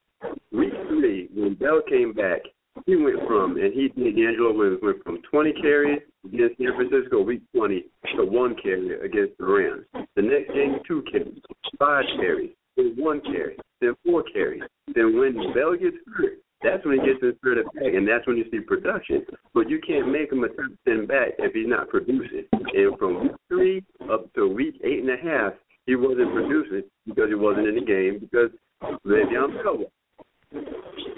But Train, look at but even in the small sample size you got, the guy still has over 500 yards rushing and 6 touchdowns?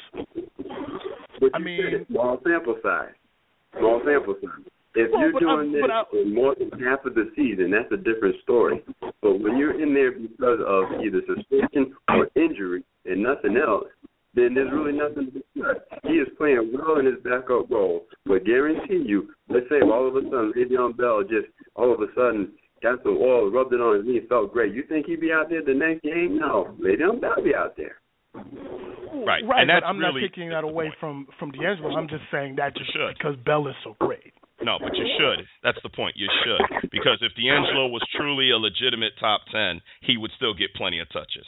He would still be there and get drives in the game. They would bring him in and give him a complete drive. They would want his productivity. You know, that extends Bell's career. That extends Bell's life. They're not worried about stats. They want to win the game. And if Williams was top 10, he would get carries. He would get touches. He would get Commish, that's not the way. That's not the way. But that's not the way that Todd Haley runs the offense, though, Commish. And we've seen this with other people because Bell is so good. Because Bell is so good. He's not a top 10 back. And Tomlin has always done that. He's always been a one platoon guy. He has said it. He likes one lead dog. And when you've got Le'Veon Bell, he's going to be the lead dog. We understand that. But when this man has gotten his opportunity to be the lead guy in these first 10 games, he's been sensational. Which is why I say, based on that and the talent he has, I got to give him. I got to get a man his props. You know where Todd Haley used to coach at, right? Dallas. Yeah, he used to go to Kansas City. Dallas, yes, and Kansas City. Yeah. And I had to teach K-Star who Todd Haley was because he was all into him. And I said, let me explain to you who Todd Haley is. I'm well versed with Todd Haley, and trust me. But that's a Tomlin edict, though, Commish. Tomlin likes the lead dog, despite the coordinator. Yeah, if you have a guy who can be a lead dog, you run that guy as the lead dog. If you have 2 lead dogs, you will run 2 lead dogs. No, but that's not how Tomlin does it, though, Commish. When has he had That's not the way Tomlin does it. When has he had it? He doesn't do that, though, because even when he had Willie Parker and had drafted Mendenhall and had Mendenhall running, he likes to have one guy. That's how he's always been. So I'm not taking that away from D'Angelo. I'm saying he's got a top-rated running back now in Bell, so therefore he's going to get those carries. I understand that. But when you look at what the guy has done through the 10 games, the games that he's been that lead guy, plus the talent he's bringing, I got to give it to him with that. Let me say this. Bell is out for the season. This is not his first injury. Tomlin is a great coach, and while he may want his lead back, DeMarco Murray has 392 carries last year, led the NFL in carries. Joseph Randle still got his touches. Joseph Randle still came in and got his drives to try to relieve Murray. We had that same system. Your lead running back, your bell cow, but you still try to give that guy his rest. You're worried about his durability. You're worried about him down the stretch. That's just good coaching, okay? So what I'm saying is that ain't happening. It wasn't happening, and it's not the system. It's because Williams ain't a top 10 back. He's doing a great job as a backup, and what will happen at the end of the season, we'll see. You know, maybe he gets a new life and gets a new start somewhere else. I don't know how long his contract is, but what we're trying to show you is that there's a difference between a small sample size and playing great and the full sample size and playing great. Now, if he keeps this up through the end of the year and runs for 100-plus yards every game for the end of the year, okay. We'll come back and say, you know what? Your boy turned out to be a top 10 back in this league. He will have proven it then, but he ain't done enough to prove it just yet. He needs some more time. Well, and it's. I mean, he's proven it, I think, to the 10 games to me. But I also say Dez is still a top elite guy. He's just been hurt. But it doesn't matter what season it is to me. Dez is still top 5. Top 5. Dez is elite based on his history, but he's not elite right now until he goes out there and does it. You got to go out there and do it in this league. You can't live off your reputation. Adrian Peterson was the best back in the NFL 2 years ago. Last year he played one game and was out. So this year, Adrian Peterson was garbage until he went out there and started running again. When he went out there and did it again, we all said, yep, he's back. He's the best back in the league again, between him and Bell, when healthy. Okay? But we didn't hand it to him. A.K.A. Larry Fitzgerald. What's that? I said A.K.A. Larry Fitzgerald. Exactly. I mean, you got to do it. Darrelle Revis, right? He had a couple of years. He was injured, whatever. Sherman steps up. I'm the best. Revis is now healthy again. Oh, you got to still do it no matter what you've done historically. You got to do it. And that's what I'm saying about Dez. That's what I'm saying about D'Angelo Williams. But anyway, hey, Bryce, we got to run. Thanks for calling in. And always good to talk to you guys, man, about football. Good stuff. Always a pleasure, man. Appreciate it. All right, talk to you later. Take care. All right. I think that dude purposely sits home and makes up a topic that he knows. Go get us going. Mm-hmm. That's what I'm saying. Uh-huh. Yeah. Well, I mean, he is, he seems like a nice guy. He is the classic NFL fan. Yeah. What K-Star was a few years ago. We've worked on K-Star. We've made K-Star a little more realistic. But you remember K-Star. K-Star was real quick, right? Yeah. Cam Newton, Hall of Fame quarterback. Ben, top 2. Antonio Brown, top this. You have to classify the strength of your team by putting players and saying they're top this and top that. And you remember when you raved about Cordell Patterson? Oh my God! Yeah. It's a return man. Come on, man. Now he ain't no starting. Yeah, now he ain't nowhere. Right? Yeah. So we worked on K-Star. What's that? I said Cordell Patterson is on one of those "Have you seen me" posters. Right. Exactly. All right, let's do power rankings. JB, what you got for power rankings? All right, let's start backwards and move to the top. So number 5, I've got Arizona. Number 4, I've got Denver. Number 3, I've got Carolina. Number 2, I've got Cincy, and then the Pats are still number 1. All right. Dr. Train.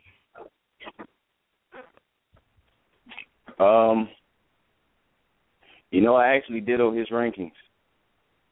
That's exactly what I had in mind. Yeah, I took Green Bay out my top.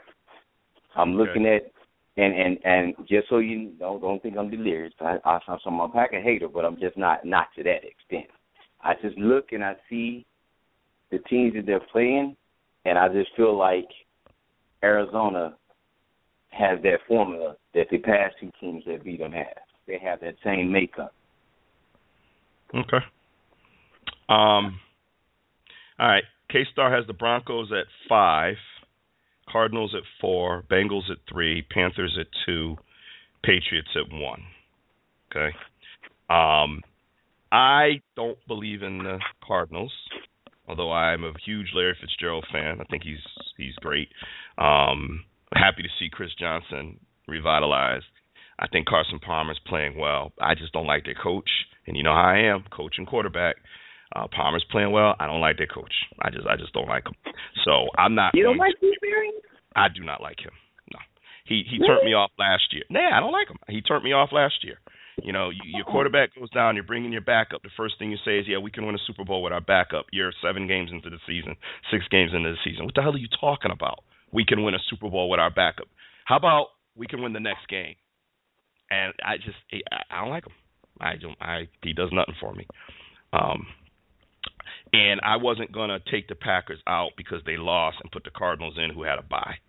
I just didn't feel like I'm going to ignore the Packers who went 6-0 and lost, to an undefeated Carolina team in Carolina, and had a chance to come back and tie that game. I still feel like the Packers are going to be in the thick of it. So I have the Packers at 5. Yeah, I think they're going to do well down the stretch. They're going to lose to Dallas, but other than that, they're going to do well down the stretch. I'm the only one. And the Bears. I'm the only one who has the Packers, but I have the Packers at 5, and then I have the Broncos at 4, Bengals at 3, Panthers at 2, and the Patriots at 1. So if we look at this, it looks like the Cardinals are 5, Broncos 4. Wow. The Bengals lost. I'm sorry, the Bengals didn't lose. The Bengals won. So, yeah, so the Bengals is Panthers. I'm sorry. Panthers are 3. Bengals are 2. You know what? I have to look at last week's and see. All right, gentlemen, this will only take 3 seconds. No problem. I have to look at last week's because we have a tie. So when we have a tie, whatever team was higher last week stays there. I don't have them lose out because the tie goes to the winner. So last week Bengals were 3. Okay, so the Bengals were higher, so the Bengals will stay higher. All right, so Panthers 3, Bengals 2, and Patriots stay at number 1. So just to recap, TMV Power Rankings. Cardinals, number 5. Broncos, number 4. Panthers, number 3. Bengals, number 2. Patriots, number 1. Okay. So that's that. All right. Pick'ems. Let's see. Let's see if I can. My computer's been acting like a fool lately, but I think, yeah, here we go. Madden Voice. And let's see where we are for the year. For the year, Dr. Train is still in the lead with 1,080 points. T. Floyd, that would be me. Kamish, 940. I'm second as far as us 4 goes.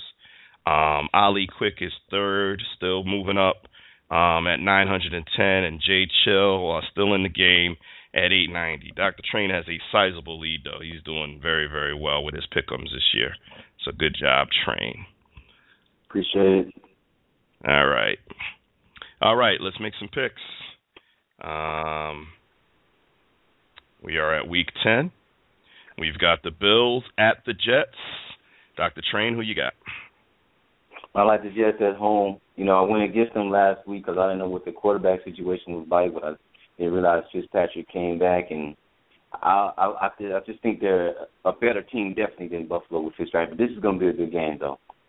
I'm going to have to catch this one on Thursday. I think this is going to be a good one. Okay. JB, who you got? Yeah, I'm going with the Jets also. I just like the way they're playing. I'm going to take them. Okay. I got the Jets, too. Yahoo, 73% Jets. Jaguars 2-6 at the Ravens 2-6. JB, who you got? Every time I take the Jags, they end up losing. Every time I take the other team, they're winning. So I'm just going to go with the Ravens because they're at home. I think the Jags will put up a fight, but I think that there's too much that the Ravens got, so I'll go with them. Okay. Train? I'm going to go with the Ravens. Same reason, man. They're at home. Jacksonville is hard to say. I tried to go with them when I thought they were on the up and up, but still, I see they're still a young team. They still need some stuff to work out, so I'm just going to go with the veteran team, but they're at home. Okay. I got the Ravens. Yahoo, 73% have the Ravens. Browns at the Steelers. Is it safe to assume we're all going to take the Steelers in this one? Yep. Yeah. Okay. Yeah. 91% Steelers. Dr. Train, convince us that the Bears can go to St. Louis and win. I'm not even going to get into a whole full soliloquy. I'm just going to throw you one name. Nick Foles. I decided to check out the bit of the end of the Minnesota game. And you've been preaching it for the longest. Sometimes, regardless of backup or starting, your quarterback needs to make a play. They got to get you downfield. And I'm looking at this dude, and I'm seeing I didn't realize Teddy Bridgewater had got knocked out until I saw some backup in. I was like, oh, okay, they probably even got a better chance. But even, the defense, St. Louis defense was stout. But then Nick Foles come in. The guy has nothing. The dude is not a for-real playmaker, not there. Whatever magic he had, he left it in Philly. Chicago was going to take advantage of that. And as long as, Jay Cutler still like to give one to the other team. I don't know why. I think he does it to just test himself out. Like, let me throw one pick six and see if I can come back from it. Dude, this is like freaking Russian roulette in football. But either case, I feel good going in this game. And the dude is Nick Foles. I think they can really get to their brother, and I hope they do. Yeah. Because you stop the run, you got St. Louis. You stop Todd Gurley, that's it. Okay. JB? Yeah, that's the thing. I don't think they're going to be able to stop Gurley. I think that this game being at home, I think it's going to be balanced. And I'm no Nick Foles fan either by any stretch, but Gurley's a game changer and a game breaker, so I'm going to take them. You ain't with my Bears all season, JB. Man, what is it, man? Because every time I go with the Bears, something go wrong, and I'm losing that one. And I can't lose any more ground. You about to lose some more ground.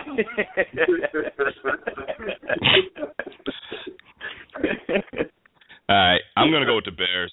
I just like what I saw, and I'm not a Nick Foles fan. Gurley is the beast, but so is Jeremy Langford. He balled out. I mean, I think he's a top 10 back in this league. So, oh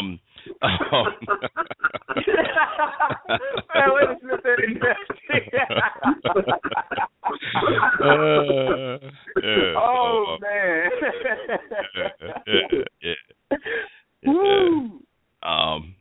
Yahoo had 88% Rams, which I'm shocked that it's so heavy towards the Rams. People aren't respecting your Bears, but your Bears caught my eye a little bit. So I'm going to go ahead, Train. I got your back on this one. Dolphins at the Eagles. God, I hate this. I hate this. I really hate this because I got to pick the Eagles.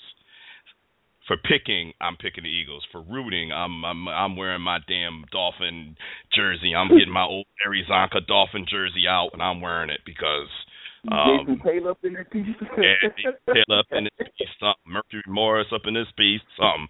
My Don Shula hat on. So I don't know, man, but I'm rooting for the Dolphins all day. But for pick'ems, I gotta pick the Eagles. JB, who you got? The same exact sentiments you had verbatim. Okay. Train? I'm going to go with the Eagles. I got to go with the Eagles. The Dolphins are too – they're just too – I thought they had something, and I know they lost the game against the Patriots, but it's not the fact that they lost it. It's the fact that they got smashed. Yeah. You changed head coaches, and you thought you had a different philosophy, and the one giant that you got to take down, you turn tail and run.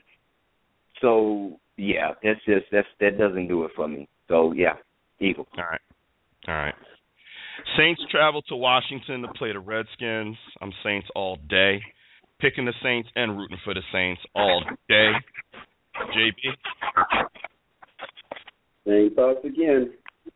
Okay. Train? Yeah, I'm never picking the Redskins. I don't care who they are. Okay. Let's go with them Saints. Okay. And Saints 82% and the Eagles 75%. Okay. Lions at the Packers. Let's move on. 97% Packers. Perfect game for Aaron Rodgers to regain his 90. I've never seen 7%. 97% Packers. So let's move on. Wow. Drew Rosenhaus. Next question. Yeah, there is. The Dallas Cowboys 2-6 at the Tampa Bay Bucks 3-5. The only one that needs to voice his opinion on this one is Dr. Train. I know JB and I are in sync. Dr. Train, who you got? Fellas. Okay. If my pick might flip flop, but just for the sake of the show.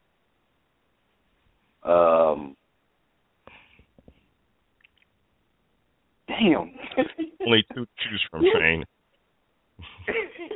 I'm sorry, because it's like I'm looking at it. I know Tampa Bay isn't a good team, but they have all their horses, and it's just you guys are missing your Rudolph, man.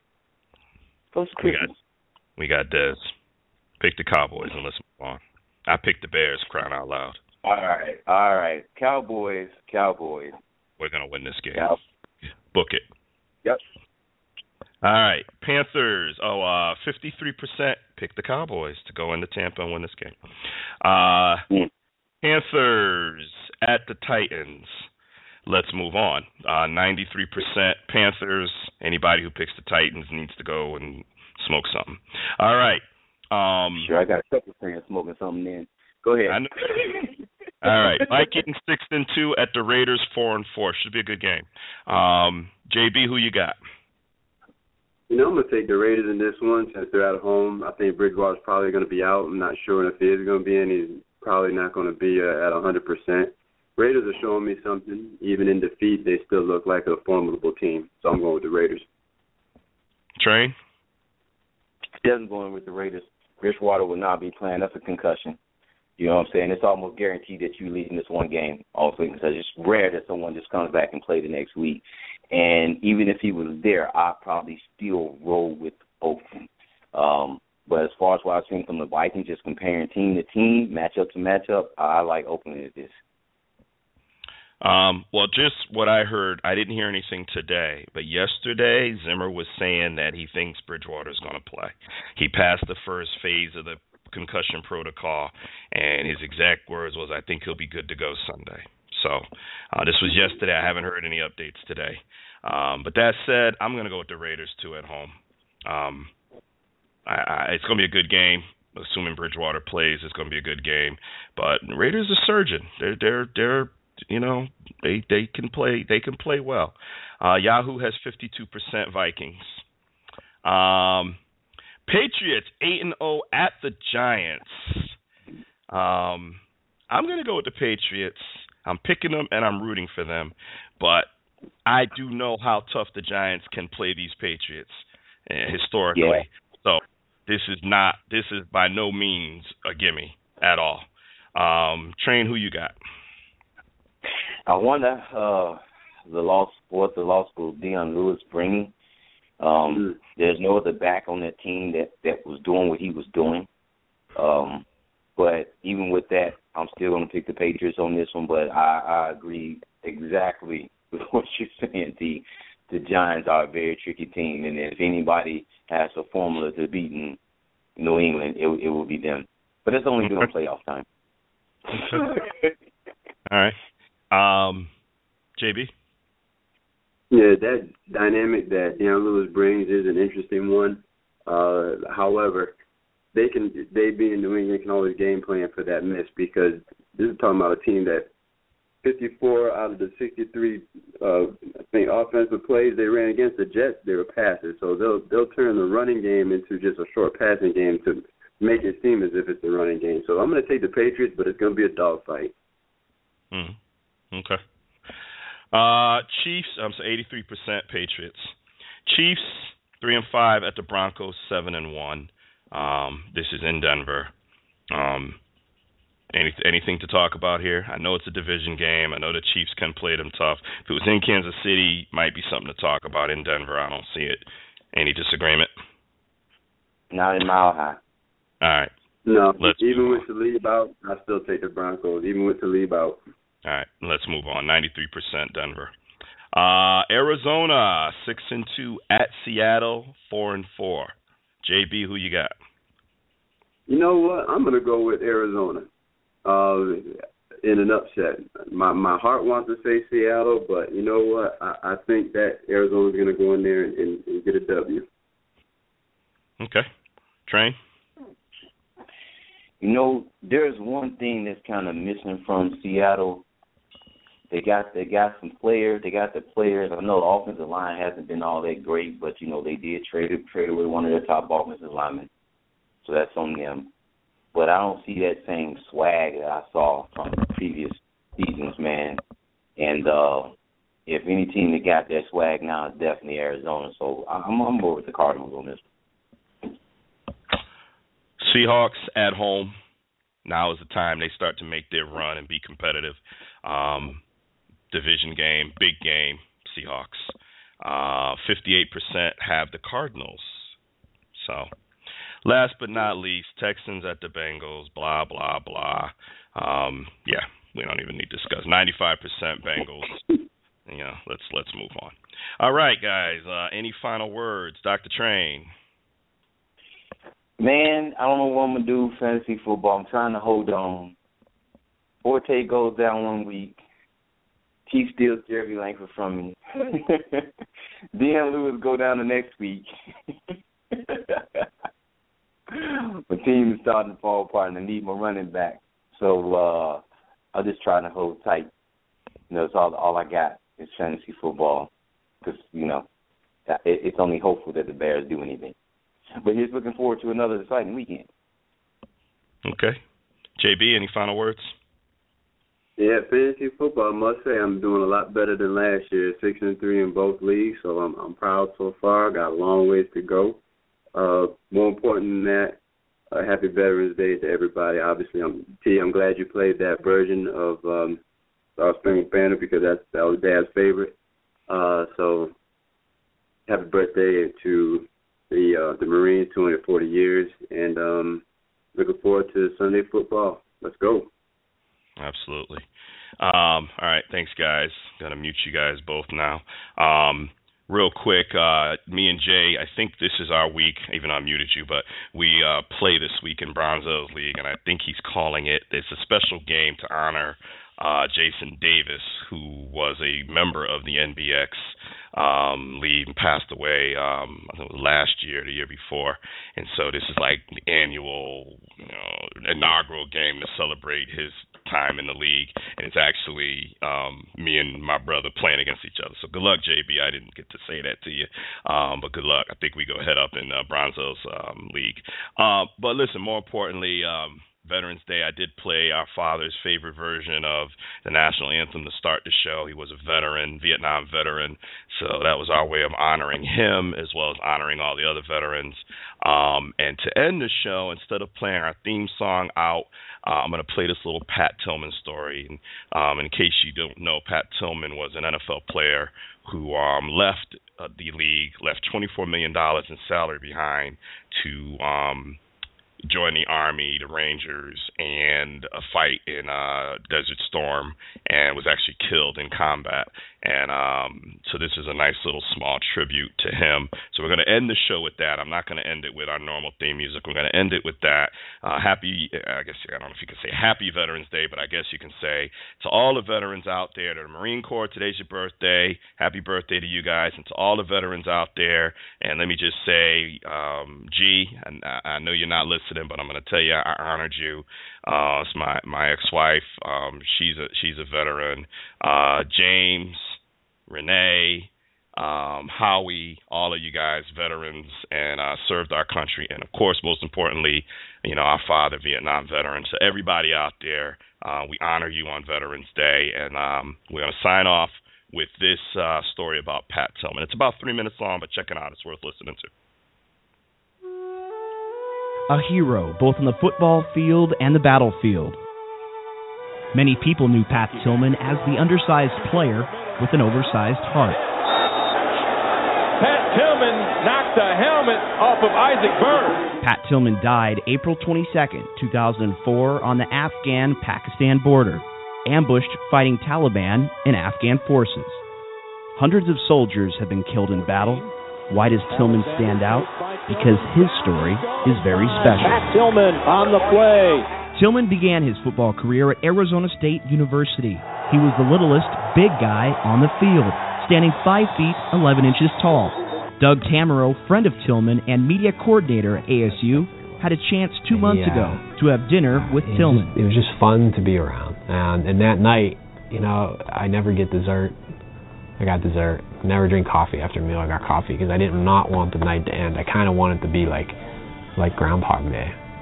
I just want the day to come back and come back and come back. While at ASU, Tillman was crowned Pac-10 Player of the Year. He was also a star in the classroom as well. I mean, he was a 3.8 student. That's amazing that he wasn't a 4.0. I'd never want to see the classes that he didn't get an A in. After completing his college career, Tillman moved on to the NFL with the Arizona Cardinals for 4 years. The terrorist attacks of September 11th, 2001 changed everything for Tillman. My great-grandfather was at Pearl Harbor, and a lot of my family has given up, has gone and fought in wars, and I really haven't done a damn thing as far as laying myself on the line like that, and so I have a great deal of respect for those that have and what the flag stands for. Following this interview, Tillman made the decision to walk away from a $3.6 million contract with the Cardinals and join the elite Army Rangers with his brother Kevin.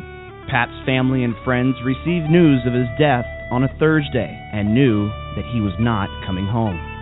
I think that Pat Tillman was probably the gentlest, caring guy around that my brother and I knew, my family knew.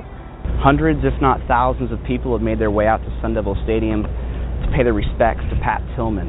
Some soldiers have even stopped by to drop off medals they have won in the battlefield. In fact, one soldier dropped off the Purple Heart.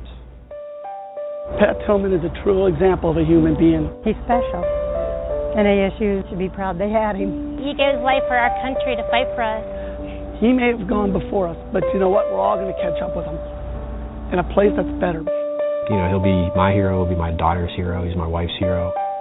Pat Tillman never stopped looking for new challenges on the field and in life. When he found them, he met them head on. He made the ultimate sacrifice when he chose patriotism over a paycheck. A hero that will never be forgotten. A statement that will live on with the spirit of Pat Tillman.